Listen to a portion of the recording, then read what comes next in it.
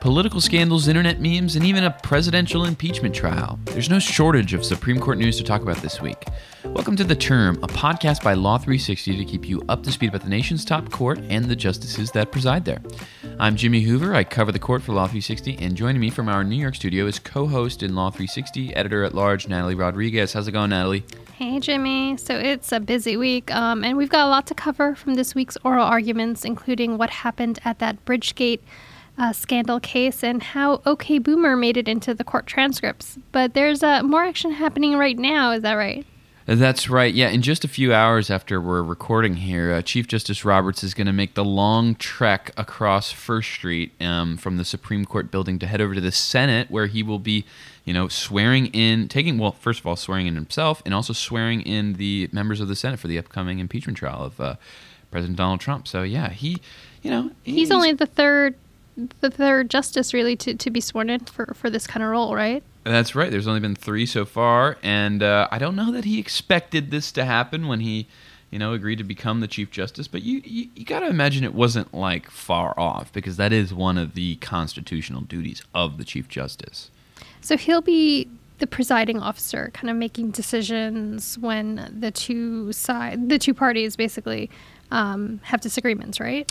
Well, yes and no. So he will be, nominally, he's in charge of a lot of things about procedure, ruling on evidence, motions, objections, et cetera, but kind of functionally, he doesn't really have that much power. He's more of like a figurehead, because under the Senate rules, anything he does can be reversed essentially by a simple majority. So I don't know that he's going to be, coming out, swinging with all of these big controversial rulings like, calling witnesses or what have you. Well, it'll be interesting to see what kind of questions he ends up having to rule on.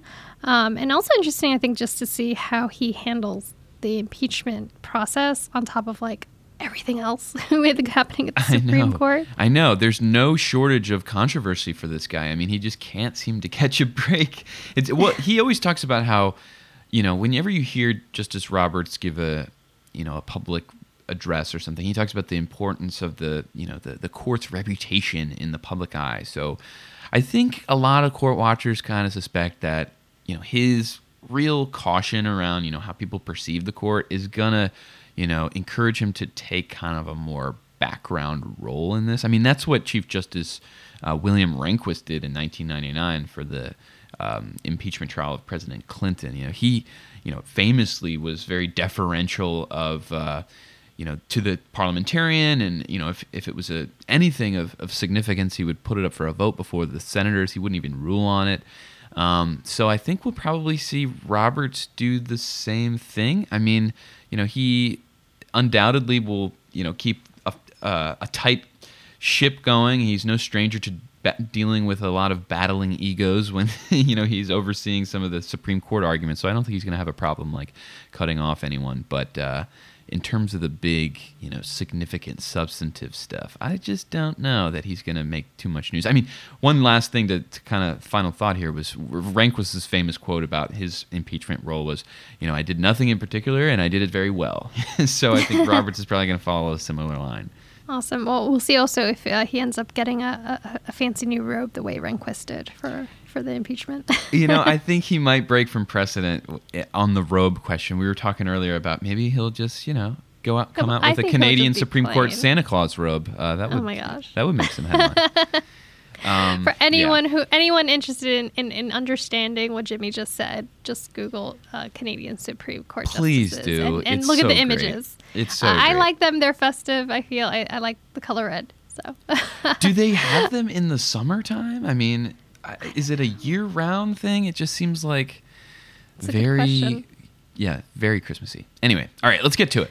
Yes, moving on. So we had oral arguments this week in the Bridgegate case we talked about last week. And the justices seemed really receptive to the arguments from 2 former Governor Chris Christie aides who are appealing their fraud convictions from that infamous scandal involving Bridge Lane closings. For those who weren't listening, Kelly versus U.S., it's an appeal of these fraud charges from 2 former aides who allegedly made up a traffic study to explain away why they closed the 2 lanes on the bridge. And it was later found out that it was actually to hurt a political rival in New Jersey. And the case largely centers on whether or not, now the case before the Supreme Court largely centers on whether or not the prosecutors overreached in their use of fraud charges. Yeah, and it seems like the justices, once again, we saw this a couple years ago, but once again, they're a little bit skeptical of the prosecution's, use of this, kind of general anti-fraud, anti-corruption statute to go over something that, in the defendant's view, was like a kind of a political action that they were authorized to take, namely this traffic study. So it wasn't great that they did this, but was it criminal? That's the whole question, right? Exactly. And Chief Justice Roberts, I think, said it best when he said, it can be a hard line to draw. But they did seem to be listening. They did seem to be open to the arguments that, while what the two aides did was in no way great and, was, had bad intentions and was improper, it wasn't necessarily illegal in terms of these fraud charges, and the main argument from the prosecution that the justice seemed to be open to was that, they did bad, but you can't use these federal fraud laws to deal with them. And that's in line with a lot of the recent precedent cases from the court, including a 2016 case not that long ago, where the justices unanimously vacated and remanded a corruption conviction of former Virginia Governor Bob McDonnell. And it was a very similar case, where the argument was that the prosecutors were trying to use, in McDonnell's case, a bribery charge, and trying to stretch it to fit around what actually happened. Yeah, so that was the case of Virginia's Governor Bob McDonnell. He had, received some pretty expensive gifts from a constituent. I think one was a Rolex, another one was like a check for his daughter's wedding, and in return he had allegedly done the constituent's company some favors. So I think that was another case where it was like when official acts become corruption. Where's the line to draw between those two things? And I think that's what Chief Justice Roberts was picking up on a little bit, right? Yeah, and Justice Ginsburg was also, I think, really trying to get at that, asking about kind of where the line is between the motive and diverting for personal use, and she and Justice Alito also, he seemed to be a little bit stuck on the fact that there was a loss of money for the federal government and for taxpayers because of these closures, even if it wasn't obtained by the two convicted aides. Like, the money wasn't, the decision wasn't made to kind of line their pockets, but there was still a loss of money. So there was a bit of a struggle with kind of that line of where does it go from just impropriety to federal fraud. Alito also had, I think, some issues with the prosecutor's arguments that it was turned into a crime in part by one of the aides lacking authorization.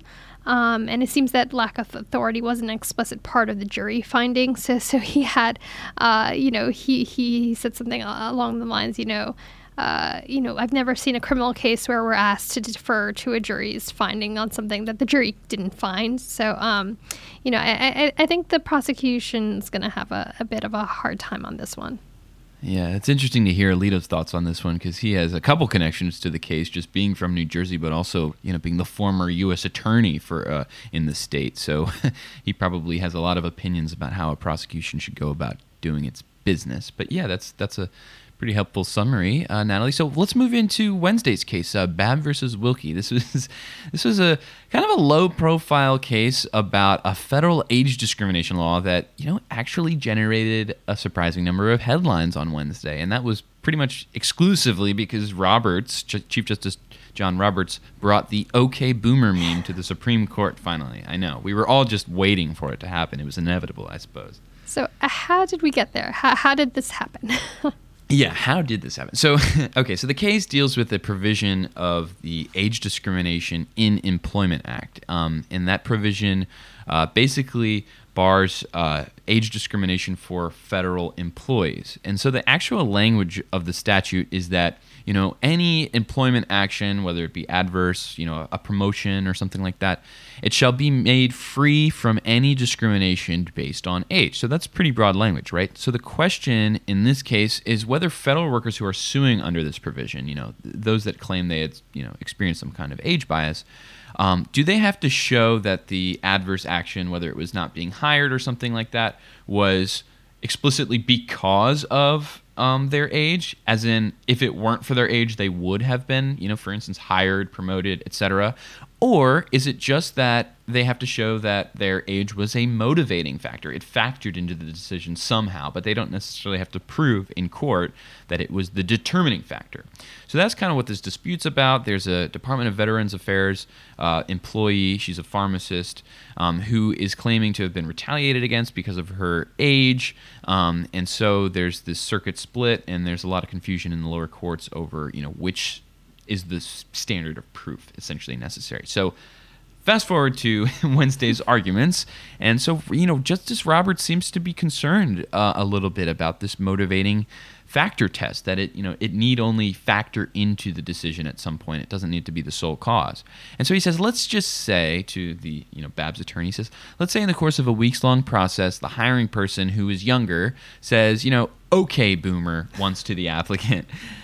Is that actionable? And so him and the arguing attorney... I cannot imagine someone saying, okay, boomer during an application process. It'd be terrible. I'm sorry. I mean, I don't know. I could envision some Silicon Valley tech startup where you have some young whippersnapper millennial hiring boss who's like, oh, you don't know how to do this? Okay, boomer, or whatever. But anyway... that was kind of what Martinez was saying. Roman Martinez was Bab's attorney, the petitioner in the case, and he says, there are, it can't just be a stray comment, but if this is part of a pattern or it factored into the decision and it was evidence of some kind of age bias, sure. And so Roberts, pushes back and he says, I just don't want this to be like a regulation of speech in the workplace. I guess he's envisioning a world where, people can no longer call each other lazy millennial snowflakes and, Well, I mean, I can see the concern, a stray comment, resulting in a major lawsuit, right? But I also see the point of, if it's a repetitive pattern, if there's, several instances of this, proving that it's, the age discrimination is the major factor, that's hard, But I think could imagine, yeah. I could see kind of something in the middle about, a pattern. But That's a tough one. Yeah, I mean, you could exactly a pattern of age discrimination, however it manifests itself, is still a pattern of age discrimination. But at the same time, U.S. Solicitor General Noel Francisco, who was arguing the case on behalf of the Department of Veterans Affairs, obviously they're defending this lawsuit. He's advocating the position to the Supreme Court that it should be this but-for standard of causation. Age needs to be the determining factor in an adverse employee action. But he ran into some strong headwinds as well. I mean, Justice Samuel Alito in particular picks up on this language, in the statute that says that, it shall be free from any discrimination based on age.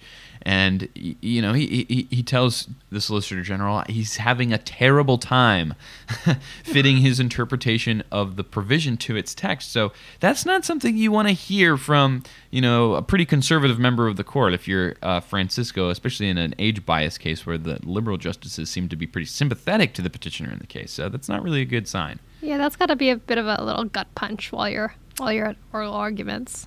Yeah, well, it seems like...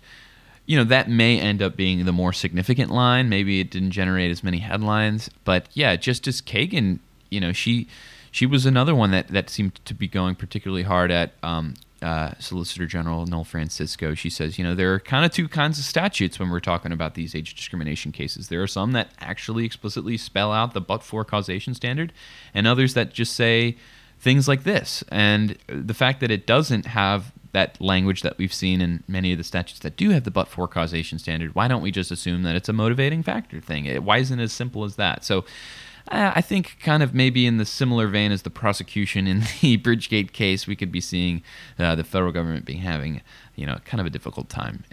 But this one, we'll see. We'll see.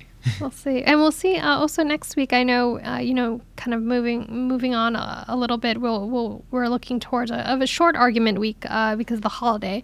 But there's at least a notable case on Wednesday called Espinoza versus Montana Department of Revenue, which really examines the role of public dollars in private education. And I think could be a big church versus state case to be looking at. The case is challenging a Montana rule that prohibits tax credits for people who give to scholarship fund donations when the money is given to a religious institution. But as I think we'll see more next week, it's turned into just this tax credit issue to more of a is it okay that Montana's state constitution bars giving to religious institutions? Is that does that discriminate unfairly against the freedom of religion in the U.S. Constitution? So it's a big case to watch, and we'll be looking into it next week. But I think that's about all the time we have for now. Thanks so much, Jimmy. Yeah, and thanks to our listeners for tuning in.